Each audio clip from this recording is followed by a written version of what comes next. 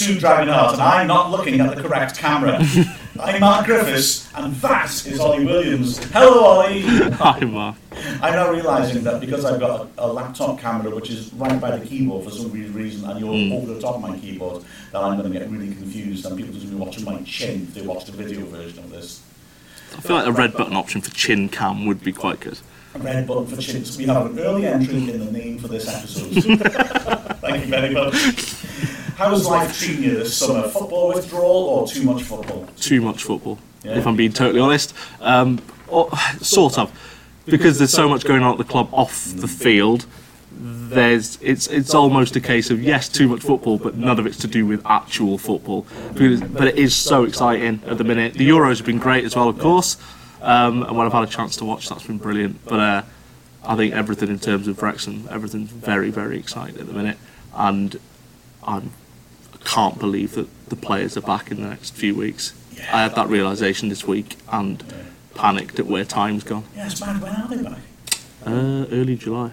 Oh man, that's like a week's time or something. Football. Yeah, a couple of weeks. Yeah. Wow, madness. Well, after this, we'll see how much we can winkle out of Ollie in terms of weird stuff going on and maybe unweird stuff, which is cool. I'm Jordan Ponticelli, and you're listening to the Dragonheart Radio Show. And we're back since we last spoke to you. We evacuated the racecourse after a fire alarm which turned out to not be in the racecourse. When I say evacuated, we both ran. So, there you are. I wouldn't say ran. We didn't run. We briskly walked. Walked out. Yeah, when we realised we should probably get out of it. Yeah. But we're all safe and the ground is fine. Yes, exactly. Well, let's talk about that ground because it's quite exciting what's going on around it. Quite exciting, isn't it? Quite. Yeah, it is. So I was thinking this earlier because I was looking out to the ground. I was thinking to myself, right, yeah, it's going to look really good. It's going to look different. It's going to be great. And I thought, it doesn't look necessarily so different to me because I've been lucky enough to be here this season. But I thought, if you've not been here for over 18 months and you come back in, say, when does the season start? Late August. Late August, isn't it? Yeah. So, you know, all being well, we've got fans back in, and you come to the racecourse and you see the work when it's finished, it's going to be different. It's going to be really different. I mean, not just the boards, but some of the other work that's going on at the minute. Pitch being relayed. I know it's been, we'll have a really good surface hopefully, and a few little different bits of infrastructure within the stands and stuff like that's going on that I'm sure people have read that you know Humphrey's been putting out, and we've been trying to keep people updated with that on social and on the website, which has been really great. So I think it's going to be really exciting. I'm really looking forward to seeing it getting done. I'm really enjoying actually just watching it being built. You can see things happening. You know that it's going to be very, very exciting. So, yeah, I think a few people are going to be pleasantly surprised when they enter into the ground. Those little details make a difference, don't they? You know, I mean, just the little small, tiny bits. I always remember going to Forest Green when they got themselves a bit rebranded and had the fluorescent green kit, and just the fact that every piece of literature or advertising on the walls has that colour scheme and that branding immediately made it feel, it's impressive. It's a straight, even though it's only a very minor thing. And so just the fact that we'll have a ground that doesn't have, you know, sort of derelict signs behind the cops saying you can go in for £2 and weeds growing over the top of the wall, just that in itself makes a big difference in the environment, doesn't it? Yeah, and we know that the cop stuff's going to be really exciting. You know, that's going to be long term. I really can't wait to see what that's going to look like. And you know, I've not seen any of the mock-ups of anything that's been done. I've not seen any of the plans, but I'm really, really excited to see what's going to happen with that. And yeah, it's like branding and stuff like that. You're absolutely right. We want to get consistency all through the club. So, you know, it's going to give it that sort of that little bit extra. The things you don't maybe think about, but it's just going to improve just the look and feel of the place. It's really, really exciting. I was writing the column Leader this week, talking about how people think, you learn from like an American way of doing sports, but we have a stupid cliche thing like Sky started showing football, we're going to do it in more of an American style, that was cheerleaders and fireworks, which is peripheral nonsense. But the real lesson to learn is about sort of improving fan experience, which American sports do extremely well when you're in a stadium. And so that those sorts of alterations, those little things that improve your day at the ground, are actually the sort of lessons that British football can learn from American sports, and we have the fast track to do exactly that sort of thing. Yeah, I think fundamentally you've got to remember that going to a game is, to some people it's going to a match and it's the tradition, it's what my dad did, it's what my dad's dad did, etc. And we go there on a Saturday as is, tradition. And a lot of other people, it is the day for you. It's the experience. And so the better the experience, the more people you're going to get coming back through those turnstiles, which is, it makes sense. And you're right in terms of, American sports. You can go to a game in the NFL, you can go to a game in the MLB, anything like that, NBA, whatever. You don't have to be into the sport, but you enjoy the day. The amount of people I know who've gone to America and said, "Yeah, I just went for the day. It was amazing." It's like that's what you want. You want people who are going to really enjoy just everything around it. Some of us, we go to an away game, and the 90 minutes of football gets in the way of a good day. So yeah, exactly. So it's all about that. It's all about having that little bit extra. And I think at the moment, it's the foundations are being put in place. I think, and it looks really, really good. One of the away games in the National League I remember most fondly is going down to Eastbourne. We lost 4-3. In fact, I can also remember again we lost late on, but I still love the days to Eastbourne. I don't know why. Probably because I'm a pensioner and ought to be looking for a retirement house there. Well, I can say this now because I couldn't say it at the time. One of my favourite games I did last season was away at Wilson, and we lost 4-3. Yeah. Purely because new ground, it was nice, and the people were brilliant. Yeah. And I've never left a ground with a smile on my face after losing 4-3. But I did that day because it was just a great day and I enjoyed that. It's a shame I couldn't fully experience it.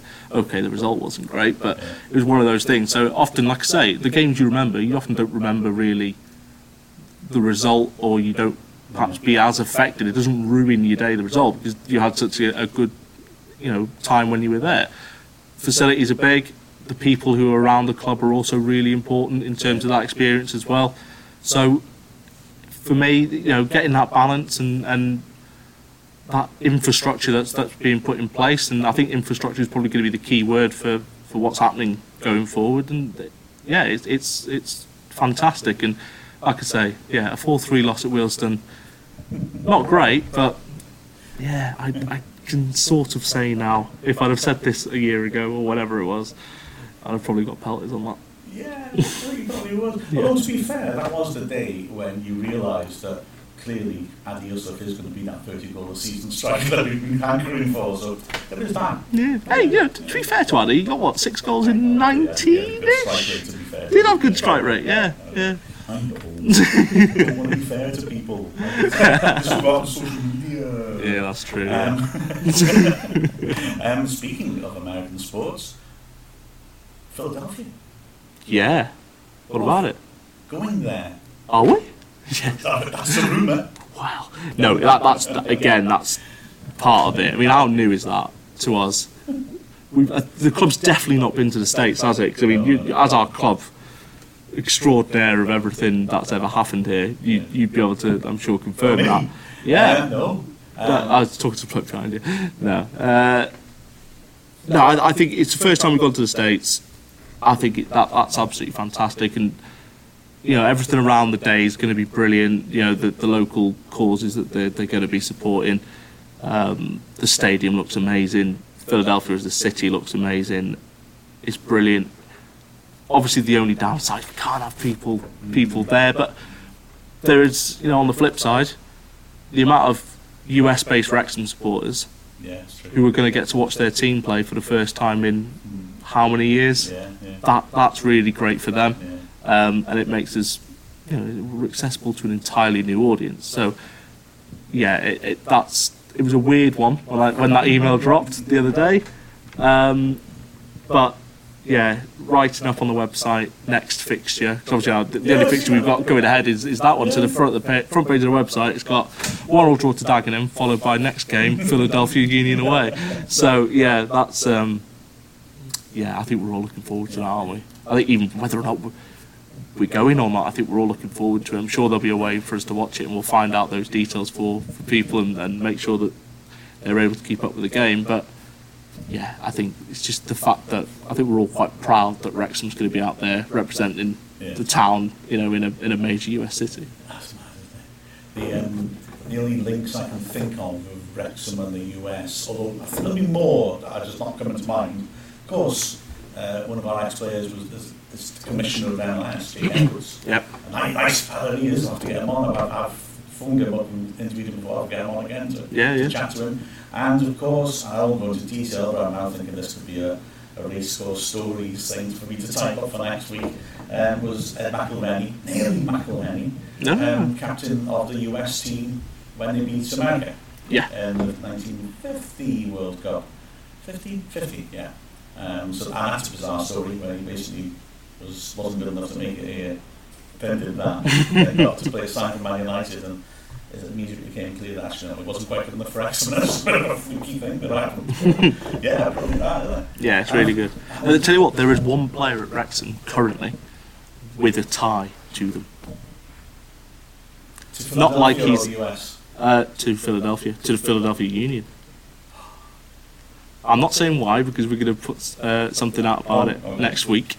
But there is a really cool story that we're going to put up next week. I'm making it sound amazing, as if he founded the club. Did Aurelian and Callan have a child while he was over here? No, just someone. We have got a Wrexham player who has played against them. Ah, right. Oh, I may. Okay. You keep Storm you. So we'll put that out next week and we'll talk about it. But that's that was quite interesting when we saw that. It's like, of all teams in the MLS as well to have played against, and that's pretty cool. You're very much playing the cream of the MLS. Oh, absolutely. I thought you were just sort of like bigging up our co-chairman and his home city. No, I've got no stake. That was in fact. Thank you very much. I'm here all week. That's a fire alarm because I'm Arabic. And speaking of changing the subject in the most spectacular and awkward way possible, Humphrey Carr and the leader this week saying that they're hoping that in the next week or so the search for a manager will conclude. It's a watertight process. I've been saying this week on, week in, week out. There's virtually nothing at all coming out of this process at all, and all the names coming up are speculation. To be frank. I have no idea who it is. And normally, this has been 3 weeks? Mm-hmm. There's always someone out there. Yeah. And there's always a name that gets plucked, and normally that name is fairly reliable, because I think previously there was no smoke without fire. There isn't any smoke at the minute. Yeah.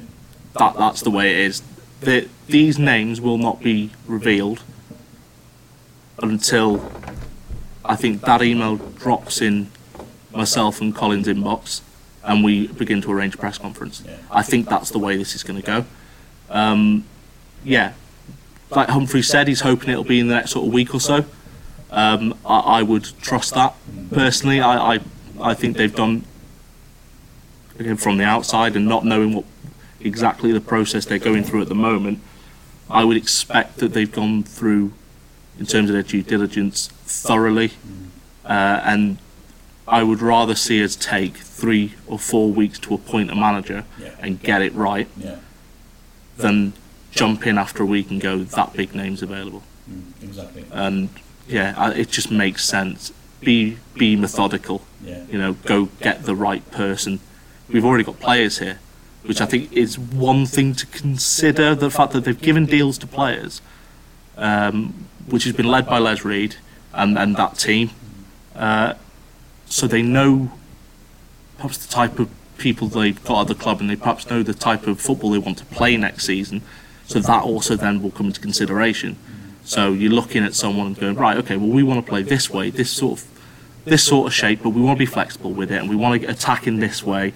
These are sort of the patterns of play that we think that these players can come up with, and then you get the coach who can suit it.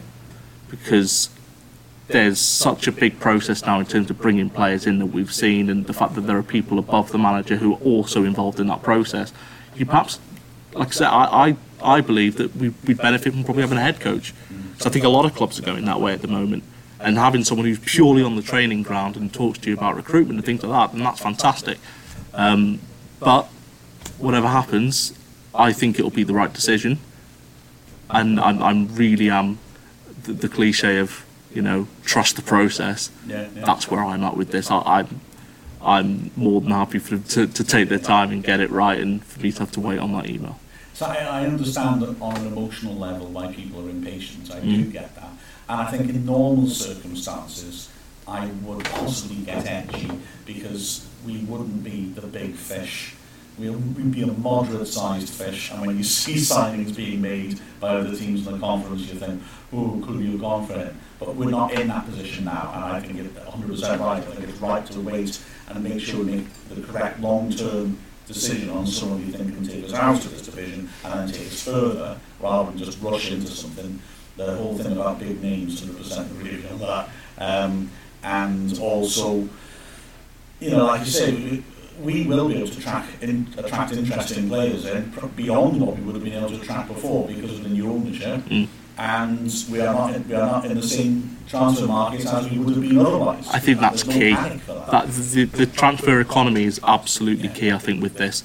There are League 1 and 2 players who are leaving clubs at the end of their contract because they just simply can't be renewed at this point. We're very lucky in the sense that we are able to almost go forward as you would expect, as usual, whilst other clubs are cutting costs considerably. So there are players out there. It's not a it's not a buyer's market at the moment. So in terms of player recruitment, I don't think we're going to go 15 new players and try and storm the league. I think we've got a really good spine of players here. Well, the technical players, you're talking about like the identity of a team and the identity of a manager to fit into that. You can see we've already got a very technical set of players, haven't we? The players that we've retained, and I think that suggests a certain approach to football as well. There's a logic going through all this. Yeah, I absolutely. We've got players in key positions who, I don't think it's going to be a case of, well, we've kept players and they'll just be, warming the bench. No, I think we're going to see players, that we have had last season involved, and then we're going to improve around them.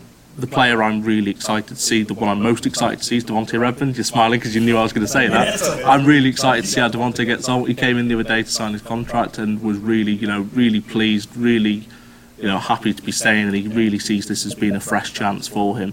And I couldn't agree more. It's a key part of his career. There's absolutely no reason that he can't play behind the centre forward or just off the side to him and score 10 plus goals for us next season. Ponticelli for me, and I want him to have a good pre-season where he stays fit and can then hit the season running. I think he's got massive potential, and with better creative players around him, he's got our competition. Surely we're going to look for some good strikers. But I'm excited at the thought of Ponticelli finally getting that proper run at a season for us and showing what he can do. And Green, because you look at him and you think, why is he playing in the National League? I also think that in a different scenario, he'd have gone somewhere else. Not questioning his loyalty, just the fact that surely Football League teams will have noticed him in the short time he's been with us and thought, he's clearly got the makeup of a Football League player. In a different market, they take a punt on him. Yeah, I've watched his cross back for Ponticelli's goal so many times. Touch on Ponticelli, actually. I mean, he's been plagued by an injury that's just hampered his season. That it's so unfortunate for him. The work I know that he's put in terms of sort of rehabbing those injuries and making sure he's 100% when he comes back has been amazing from what I've seen. They're certainly a dedicated bunch of lads. I know Kwame Thomas is doing a lot of work at the moment as well, and just doing what they can to make sure they're not only back but they're 100%, and that they're fit and fire and ready to go for the long term as well, which is brilliant. I agree with you on Ponticelli. He scored goals at the end of the season. Yes, when he got that run, and we always said this season, once he gets that run, he will score goals. Yeah. He scored 2 in 5 in his loan spell, didn't he? I think it was 2 in 5? I'll get the spreadsheet. You get that spreadsheet up, my friend. Pretty sure it was. I reckon 2 and 4, that's my guess, but it's a guess. And then it should have been 3 because he had a goal chalked off, didn't he? Oh, yeah. Yeah. And then this season he scored. Must have been. Did he score a total of something like 3 or 4 goals come the end of the season? Scored against Weymouth, scored against Dagenham. 4. He scored 4 goals this 11 season. starts. Yeah. This is no competitions. 11 starts, 16 sub, 4 goals. Yeah. So they all came late in the season, didn't they? Not bad for a player who's been plagued with injuries all season and come off the bench for the most part. And the season before, he scored 2 goals in 4 starts and 1 sub. Yeah. And just looked really sharp, didn't he? Looked so good in that. Yeah, he did. And he's looked sharper as the season's gone on. Exactly. I said this to him about May time. I said, you look fitter, you look trimmer, you look like the player perhaps from last season, because when you're injured, it's so difficult. Yeah. I just said to him, you look at it, I said, I don't know if you feel sharp. He said, yeah. Remember, I said after Notts County, he came off the bench against Notts County, said, we'll start and score at the weekend. He went, yeah, no, well. No, he did. Yeah, that's what I hear. That's what you want from your striker. Yes, I will start this game, and yes, I will score. So I think he's a confident player when he's got that run of games When going he came forward. back from the injury he got at Notts County, that was when it felt like it was the start of the season almost. It felt like he was now back and actually looking sharp and himself. And it's not his fault that he wasn't before. So I'm excited about him. Yeah, Cool. definitely. And I'm really excited about us spying on Mbappe. I think that's going to go well. Do you think he'll fit the system though? Oh, backup. He's going to be that impact off the bench, isn't he? Yeah. Very much the French Steve Buxton. Yeah. Well, obviously Paul Rutherford's moved on, so we need someone to come on and do a lot of running, harassing people for that. Yeah, that's true. Yeah. And we've got to be careful, obviously, post-Brexit. We've got to make sure we can actually get the players in. Probably get their permits to us soon. I hope so. Yeah. Have they made enough international appearances? Yeah. Possibly. Yeah, absolutely. Oh, well, let's move on from that then, shall we? And after this, we'll have a little chat about... whatever that says. Wales, I think. Wales, that's I was only kidding. Honest. I'm Kerry Evans, and you're listening to Dragonheart Radio Show. And you're back in the room. Right, hello everybody. That's such a niche reference, Mark. That's so niche. I don't want to go in the box. You've got to go in the box. Sorry, I've gone very Phoenix Nights all of a sudden. Wales played Italy in a football match. They did. And it was a weird match, but it was good, I thought. Yeah, it's probably our best loss. Yes. That's what you'd say. Definitely our best loss. I mean, I was really pleased. I know Italy were under strength, but having said that, that's still a strong team. I mean, there's real quality in the backup players they've got. They played in a similar manner and pushed on. And we rotated some key players out as well. But the fact of the matter is, we were the only team in the group stage that kept them at arm's length. And they put us under a lot of pressure. I never felt we were going to cave in. Whereas those first 2 Italian matches, the pattern was loads of possession and pressure. Eventually they get the first goal, then they completely run riot, go to 3-0, and then take the foot off the gas. With us, they got the first goal, but they never got to any of that stuff after that. No, I think we changed the system. We knew we go through if we don't concede a bucket load. Yeah. That's essentially it, which is fine by me in terms of its qualification. If we don't qualify out this group, we'll remember that. If we qualify out the group, we will not remember that. So, in terms of the system we made, it was a decent goal. They got themselves ahead of. Like I say, they didn't push massively. They didn't try their luck. That's fine by me. I wasn't particularly nervous for it. I was when Switzerland, I think, went 2 up. Yeah. That's when I started thinking, right, if we can see one more and they score one more, which is absolutely doable. It wasn't a case of we need to concede 2 more. Yeah.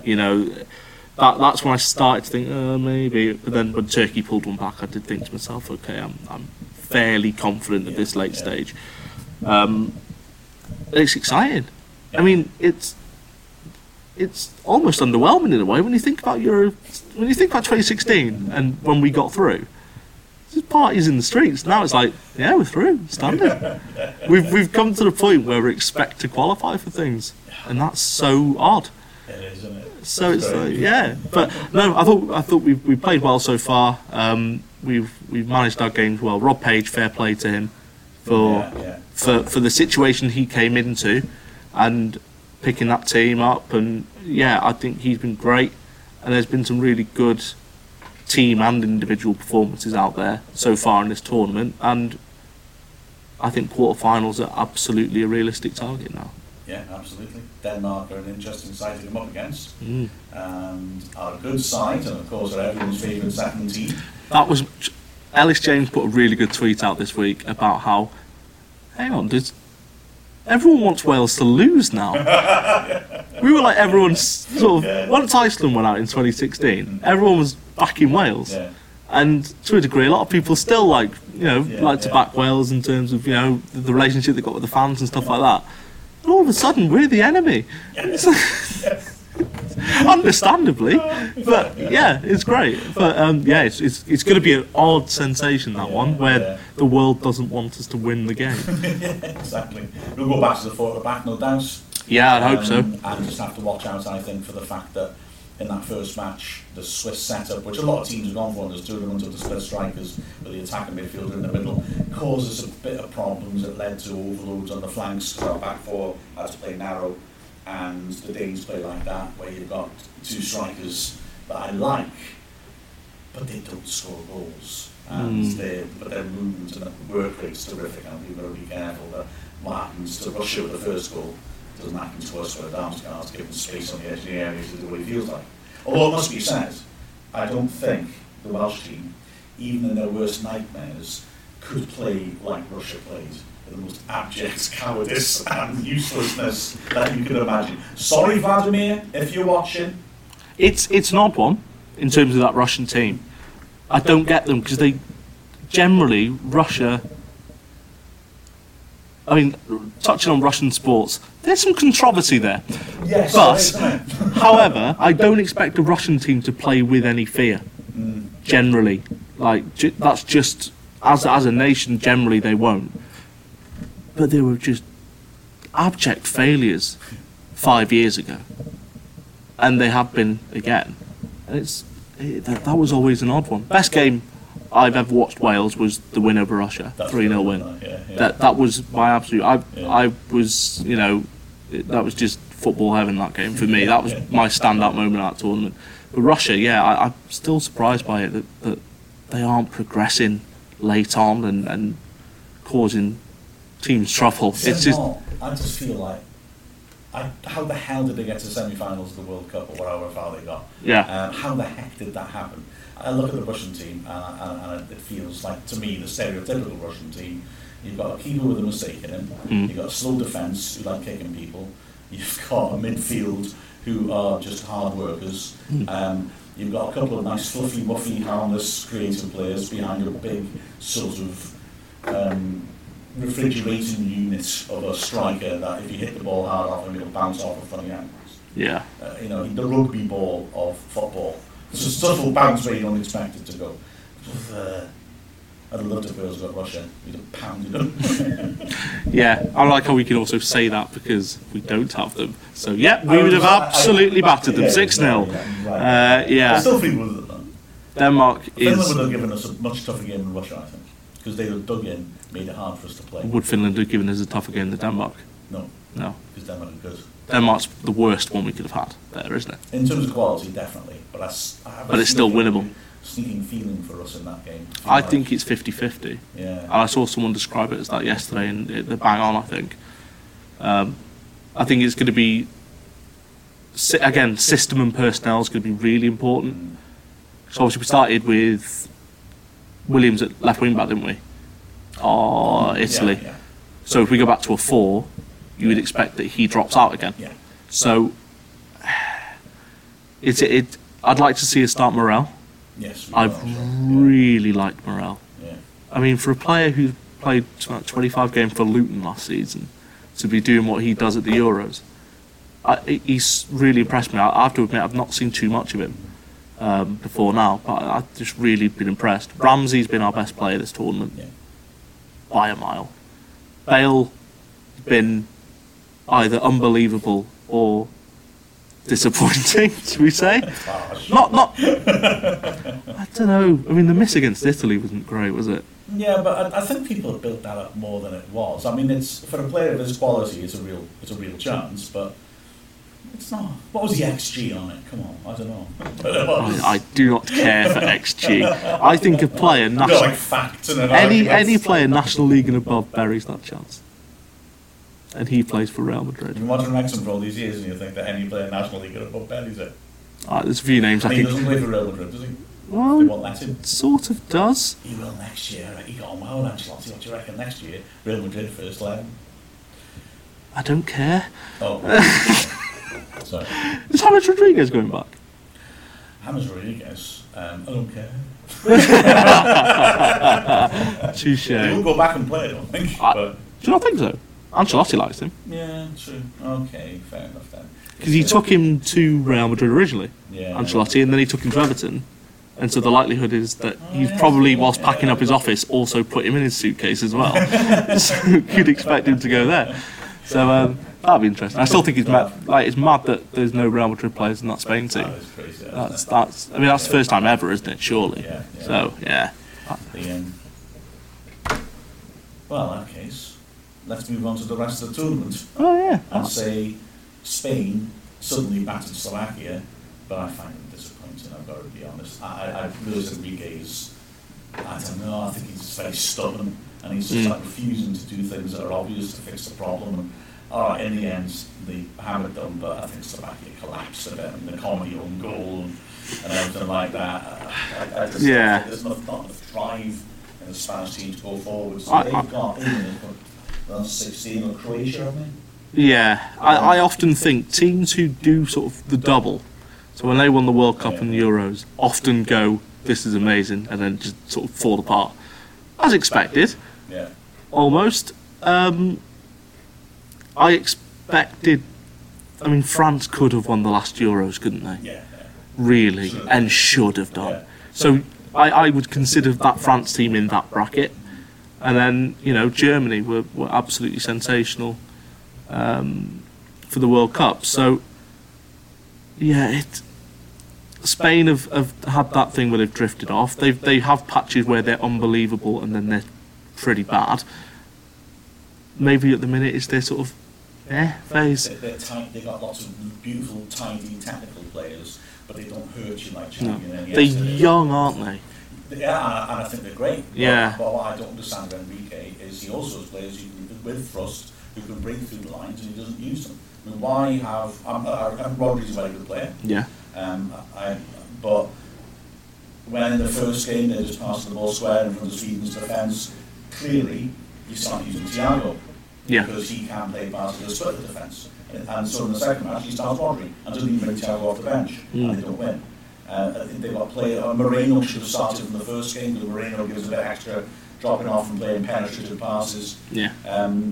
You can't leave everything to Pedri, who's trying to scoop balls over the top. Sometimes and he's a lovely pass. He's not even 19, is he? I think they're looking at him as going, I think you might be young enough and fearless enough to do this for us. Yeah. And there's too many players a bit like that, neat and cute, and you need someone to be making runs for them. That tiki-taka Spain team still had Torres and Villa, who would be making runs from funny angles and dragging people around and getting to the sharp end. Morata's quite fragile, isn't he? Really? Yeah. He sums up what you say about sometimes he's on, sometimes he's off, throughout the game. I'm interested in getting your take on this. So obviously that tiki-taka type football that perhaps Guardiola's Barcelona made famous. Do you think it's dying out? Definitely. I think it is. 100%. I think the press is now becoming the thing, isn't it? And that's now the style that Klopp's implemented. And give it 5 years, the press will be unpopular, and it'll be something new. But it does feel like it feels like it's dying out, doesn't it? At this point. I mean, tiki-taka, firstly, is an insulting term. People used it at first against that Barcelona team because they thought they weren't exciting. Yeah. And Guardiola doesn't like it. No. And really, I would argue that it was only really Barcelona ever played it because it was that perfect storm of all these amazing technical players who you couldn't get the ball off. I think Man City have implemented it pretty well under him, though. But and it's done them. It's an adaptation of it. It's not the same, I would argue. Yeah, but you've got to adapt, haven't you? It's adaptive side, isn't it? And I think Man City have got the players that have done that really well. I mean, in terms of when you look at who they've got and the players that they brought in at the back, in particular, so that they can get the ball rolling. No pun intended. I just think they've adapted it well. I think they're the last great team to be doing it, and they may well be the last great team to do it in this sort of era. And Liverpool's system worked, but they lost key players and then all of a sudden collapsed a bit. And this Man City team, they've got players who they can rotate and bring in to play that sort of style. I realise this is nothing to do with the Euros, but it's alright, it's interesting. It is, and because for me, City are the best team in the country, and I still think they're miles ahead of Liverpool. It's going to be interesting to see how they continue to adapt, particularly when Guardiola goes. Yes. Because teams lose their entire identity when Guardiola leaves. Yeah. So let's say he's off in 2 years or something. He's just signed a contract, hasn't he? Yeah. I believe. Well, I don't know how long it was. Maybe about 3 years or whatever it was. But when he goes, it will be very, very interesting to see what style they begin to adopt. I imagine they'll try and go for someone similar and keep that sort of DNA, but where football will be in that time, I don't know. Yeah. But I think we're seeing a lot more tradition of the big strikers coming back as well. Yeah, that's true. I suppose I was playing with semantics a bit when I was saying about them not playing tiki-taka. I just mean the pure sort of tiki-taka. Total football. No, I see that as different. But, Yes, yeah. But Barcelona would you look back on the stats regularly getting over 80% possession. That's just crazy. That was that suffocation. You can't score Bastards because you never have the ball. That's the approach.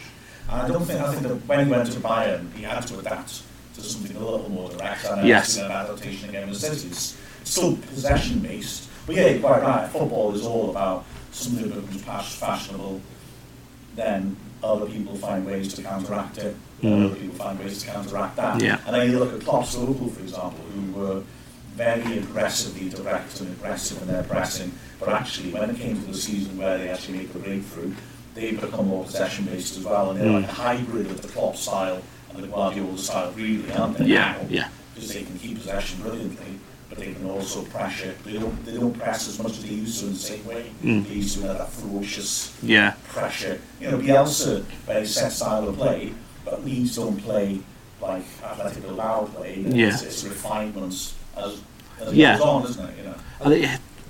I was so the first time I became so tactically interested in a particular matchup, rather than just going, oh yeah, City play Liverpool great, was when those two met in around 2018-ish, and Klopp's style had been cemented, and obviously Guardiola's style was demented. The demented Spaniard. Guardiola was implemented as well, and it's so interesting that it's essentially that was City's kryptonite. Yeah. Because the only team who could beat City at that time really was Liverpool, and it was down to the system. They were used to having the ball, teams sitting back, dropping back as well, being able to pass through. All of a sudden they had a team in their face, and you get in someone's face enough, you win that ball back. Yeah. And your possession's going down, you aren't able to put together those patterns of play, and all of a sudden Liverpool were beating them. They weren't winning the league because City were losing to Liverpool, but they weren't losing to anyone else. Palace maybe once. Do you know what I mean?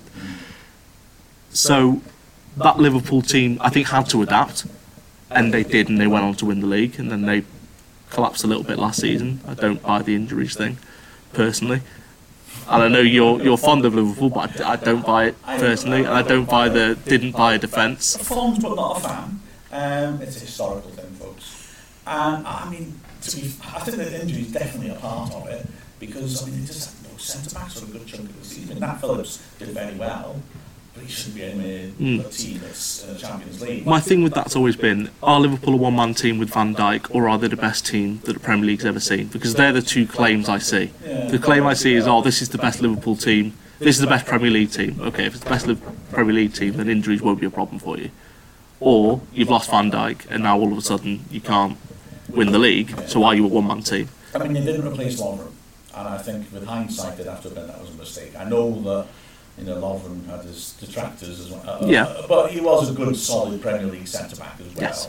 And people, good, we can upgrade from it. Well, they didn't really. Matip is traditionally injury-prone, and I think if he hadn't been, and Gomez hadn't got injured, I think Gomez and Matip at the back would have carried them through a lot better. So I think any team would miss Van Dijk because he is the best centre-back I think in the world.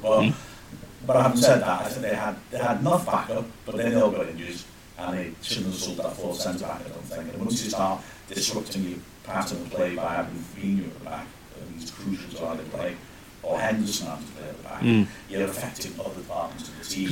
Yeah. It's one of those things where it stops clicking. So I think injuries were major, and the other part is that I think that the COVID season affected team stamina, obviously. That's all debate about how many substitutions you're allowed to have. And Liverpool's pressing game, of course, is stamina based. And if you don't get your pressing quite right, I mean, tiki-taka is safe football, isn't it, really? Yes. Keep the ball, you can't be hurt. If you're in trouble, play it backwards. Just keep the ball. That high pressing style of play is high risk football, isn't it? Like you say, that it works beautifully when it works. So Liverpool getting in City's face, stopping them from passing out the back, winning the ball, and taking them on the transition really quickly is fantastic. But it's high risk because you push the breathing out behind it. You're overcommitting deliberately, and if it doesn't work and it breaks down because you're not quite pressing right, because maybe players are a bit tired or players are not in slightly familiar positions where they don't normally recognise the triggers that affect that part of the pitch, it can go wrong very quickly. And the classic example of that was Aston Villa battering they took. Yes, where I don't think, I know City did take a pounding from someone, didn't they? Was it? I can't remember. But generally, I think a team like City will correct themselves and at least keep control of the game, even though they lost it. Whereas a Liverpool team playing in that style and chasing games to behind, just keep pushing on. And I think that sort of team is always open to that sort of pounding. Yes. If it's not quite clicking, they're open to getting a beating like that. And it just happens too often for them. I think, to be honest. Do you reckon they'll win the league next year? I think possibly. If Van Dijk's back from the start, that team. I think quite possibly. Are they a one-man team? No. Are they the best team in the Premier League of all time? For that one season, I think that they were of a similar standard to City at their best. No, surely not. That 100-point season. That was crazy. That 100, they were nice to watch, but they just didn't let goals in. They scored goals. Other sides couldn't get out their arms. They were a terrific City team that one year, but they haven't sustained it as City, and they haven't sustained it as, say, the Liverpool team in the early 80s did, or Ferguson's team. Yeah, well, I mean, although I backed them against them, if I'm honest, both those teams. I wouldn't place them above United's team in 07-08, nor would I the treble winning season of United, or Arsenal's Invincibles, or Chelsea's 2004-05 team. I wouldn't place them above City's Centurion team either. The Arsenal Invincibles drew a hell of a lot of games. They only just won the league, They actually lost one game that season. Huh? They lost to Portsmouth. They lost to Portsmouth, mate, because Robert Pires dived at Highbury. Glenn, don't you say the Lord's name in vain. Glenn. So they drew, but you're not accepting one of the goals counted. Yeah, basically. Arsenal failed to beat two teams that season, Man United and Portsmouth. But we drew at Highbury 1-1, and Robert Pires dived for the penalty that equalised. Only two teams scored 2 goals at Old Trafford in the 2000 and the 1995-6 season. Nottingham Forest, Stan Collymore scored them both, and Wrexham. Oh, really? 5-2. Yeah. Wow, that's a great fact. Because we're the best. That's great. Yeah. I think who scored our goals. It would have been Durkin. Did Durkin score both? No, first one, wasn't it? Big deflection outside the box. Was it? Yeah, because Durkin put his head, didn't he? Yes, Yeah. that was oh I my bet. God, that was beautiful in the away end. Were you in the away and thought? Oh yeah, Yeah. it was just amazing. And I was particularly happy because of course Michael was pioneering the whole handball goalie starfish thing. Yeah. And I'd rant every time I saw on TV. I'd rant about why don't people just put it under him? Because that's the area he's not covered. He's covering the corners, the traditional places to aim for now. Yeah. He's standing up because he's doing that. You can't dink him. You can, but you have to be brilliant. It's hard to hit the corners. He's covering them. Roll it, just roll it straight at him underneath him because his feet are out there. He can't move. He can't adjust. And I used to go mad that no one ever did it. And then when someone finally did it, first time I ever saw someone do that, it was a Wrexham player. It's Kieran Durkin. Kieran Durkin's the one guy smart enough to see that glaring fault in what Schmeichel's doing. It's beautiful just to go 1-on-1. Schmeichel goes, oh, yeah. League One keeper, are you? Striker, are you? Yeah. You scared? And Durkin just rolls it under him. Were we third tier at that time, were we? Yeah. Yeah. Yeah, of course we were, because we've been promoted 2 years before. About 3, 4. Well, if it was 92, 93. I was guessing what year it was. we got promoted 92, 93. Yeah. That, didn't we? And then I think I could that look. was 90. I I think that would have been 90. Well, it might be 95, 96. It was late 95, wasn't it? Yeah. Yeah. Tony Humes suspended, but then they managed to get him to play by claiming that a game against, I think it was Brumbo on the Friday night, was a first team match. Do you know, Brian?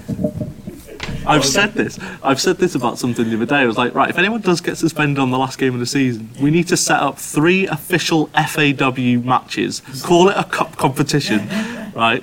You know, the suspension extraordinaire trophy, and just play them, and it'll be fine.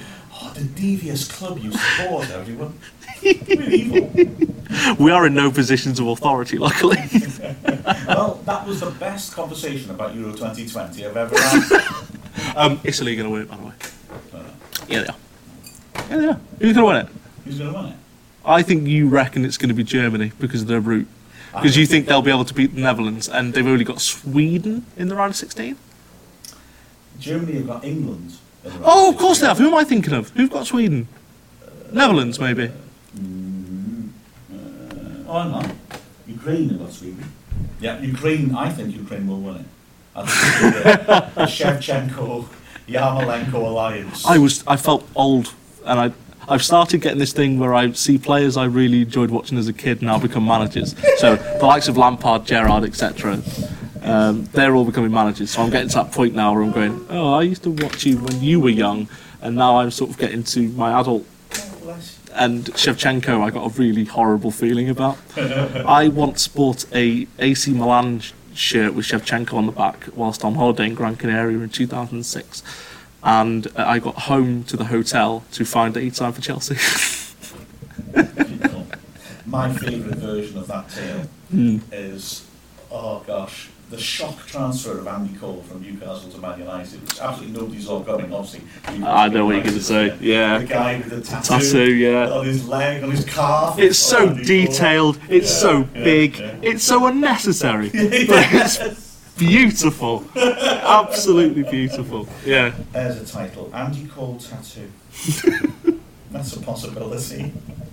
I hope I can find a picture. If I can find a picture of that on Google, I think that's our episode name. Oh, the tattoo? Do you reckon? Oh yeah, it's on Google. Yeah, I've it's seen that or red button chin cam, which I quite like.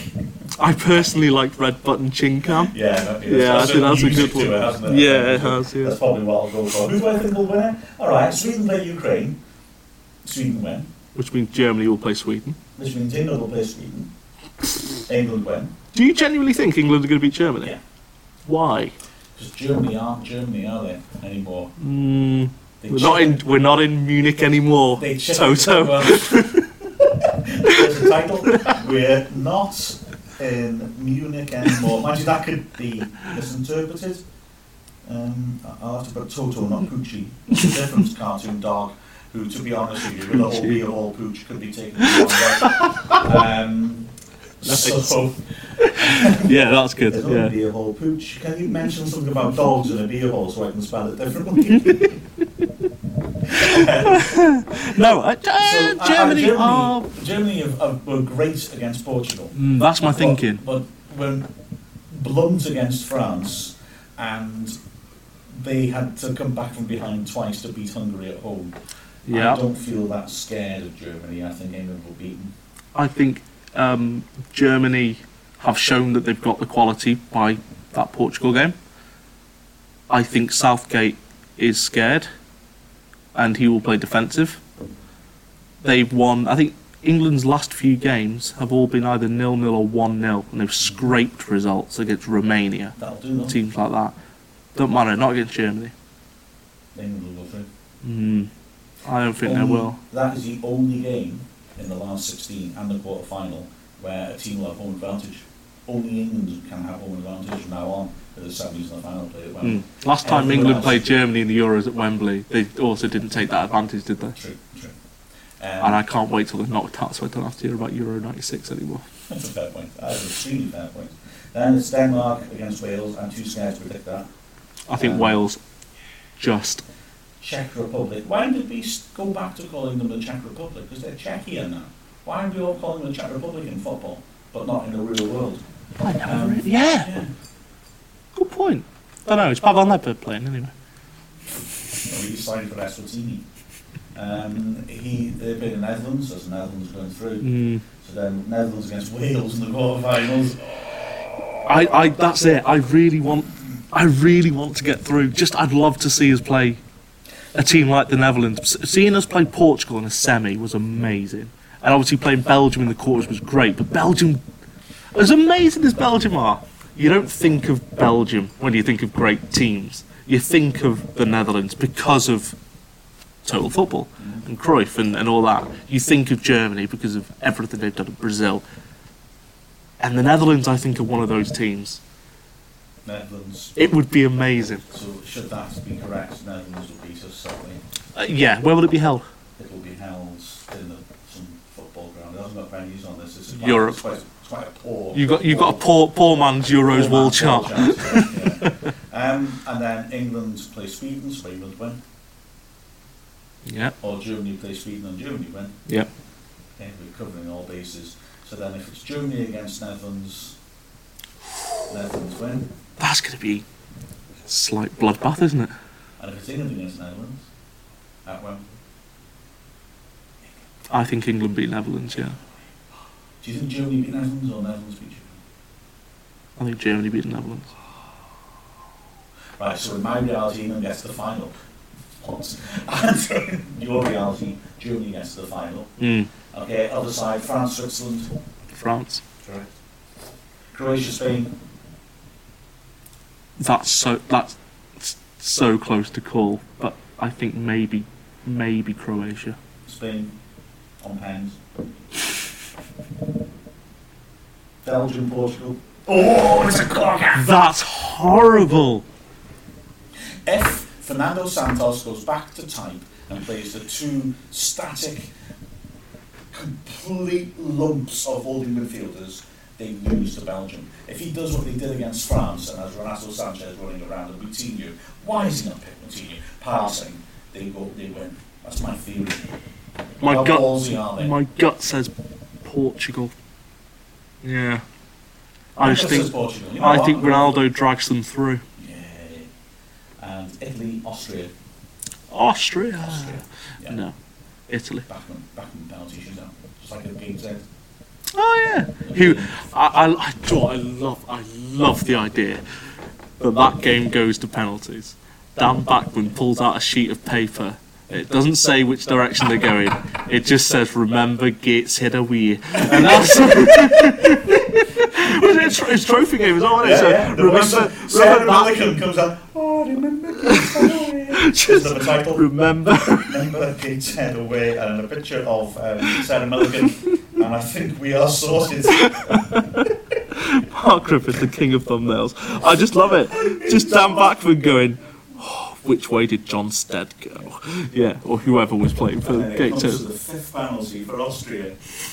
They Neil Ashton steps up. Alaba steps in, channels the spirit of Louis Moulds. Did he score the winner? And dinks it. Ashton would have taken first, wouldn't he? A big part of why I remember that is because I was just a bit annoyed that when I got the footage off them, their cameraman went back and saved the penalty that meant that if Malta scored, he won, switched the camera off in anger and did not film the winning penalty. Didn't he? No.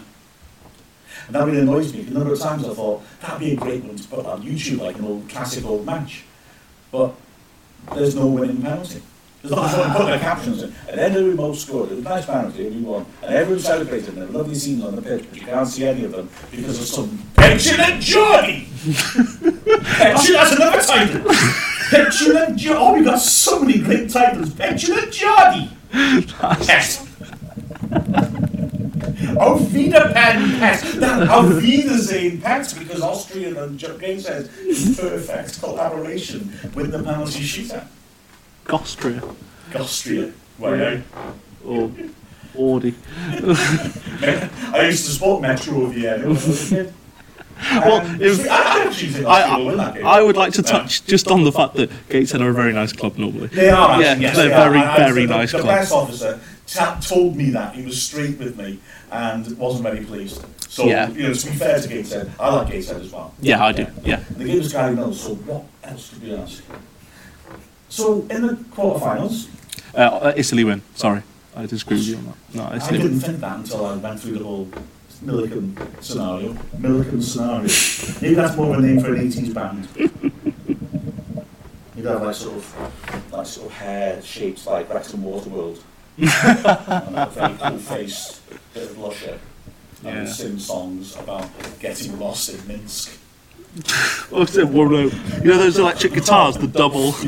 Oh, nice. Yeah. Double keyboards, possibly. Oh, 100%. Yeah. Definite gold lame outfits. Yeah.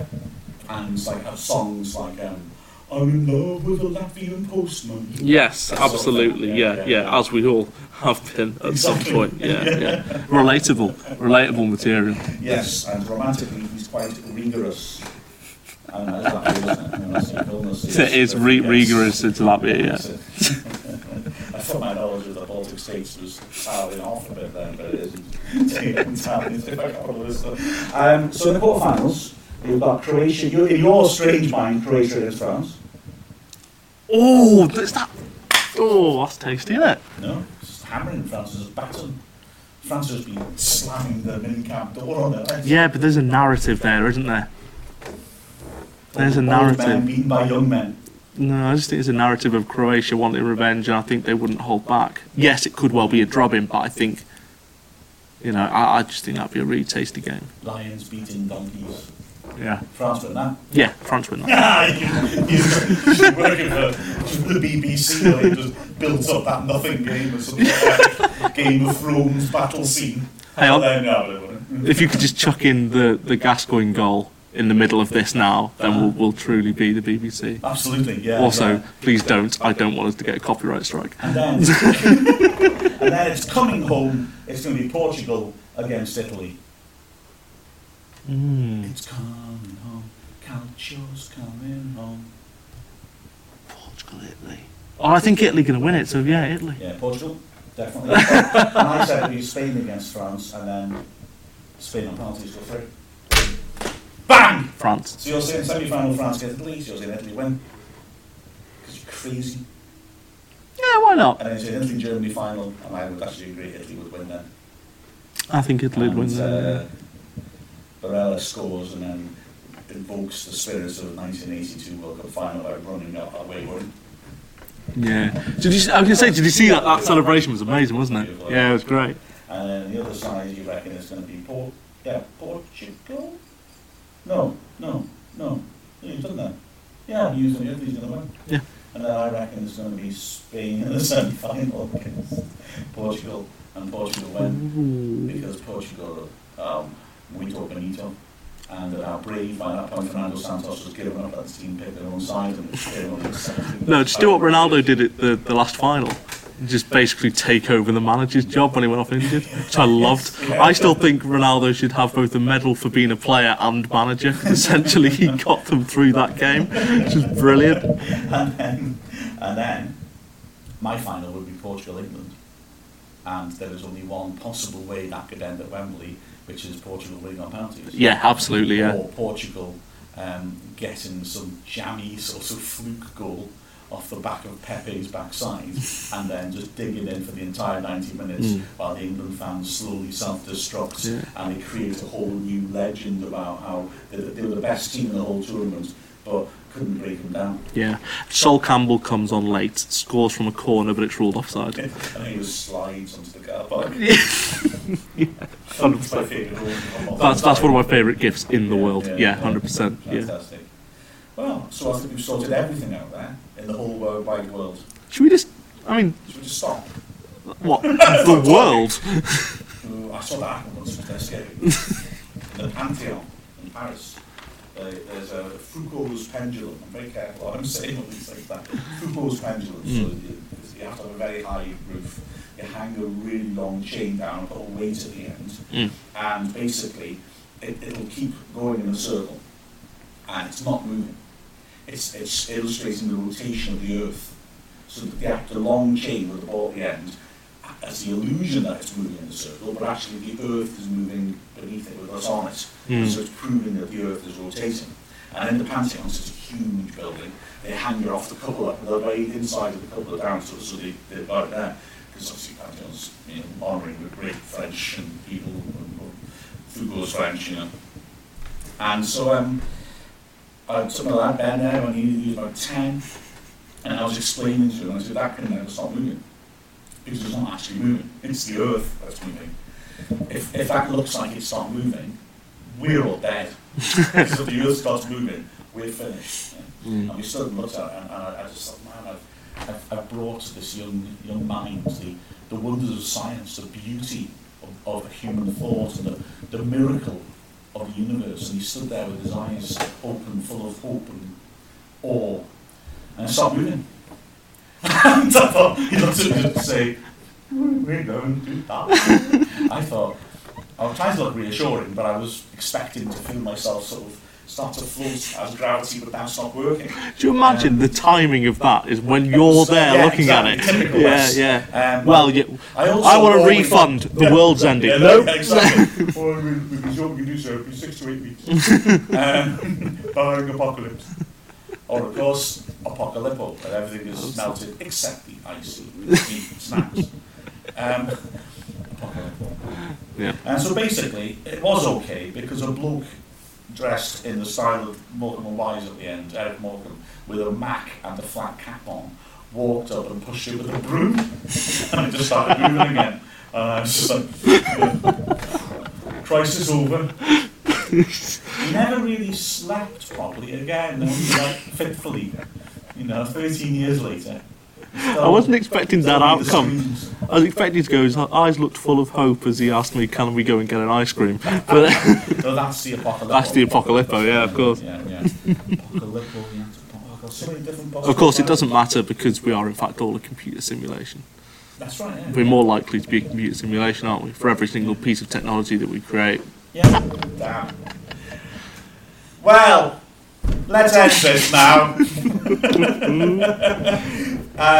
We're back after the clumsy edit because I said something Ollie didn't like. He thought it was in bad taste.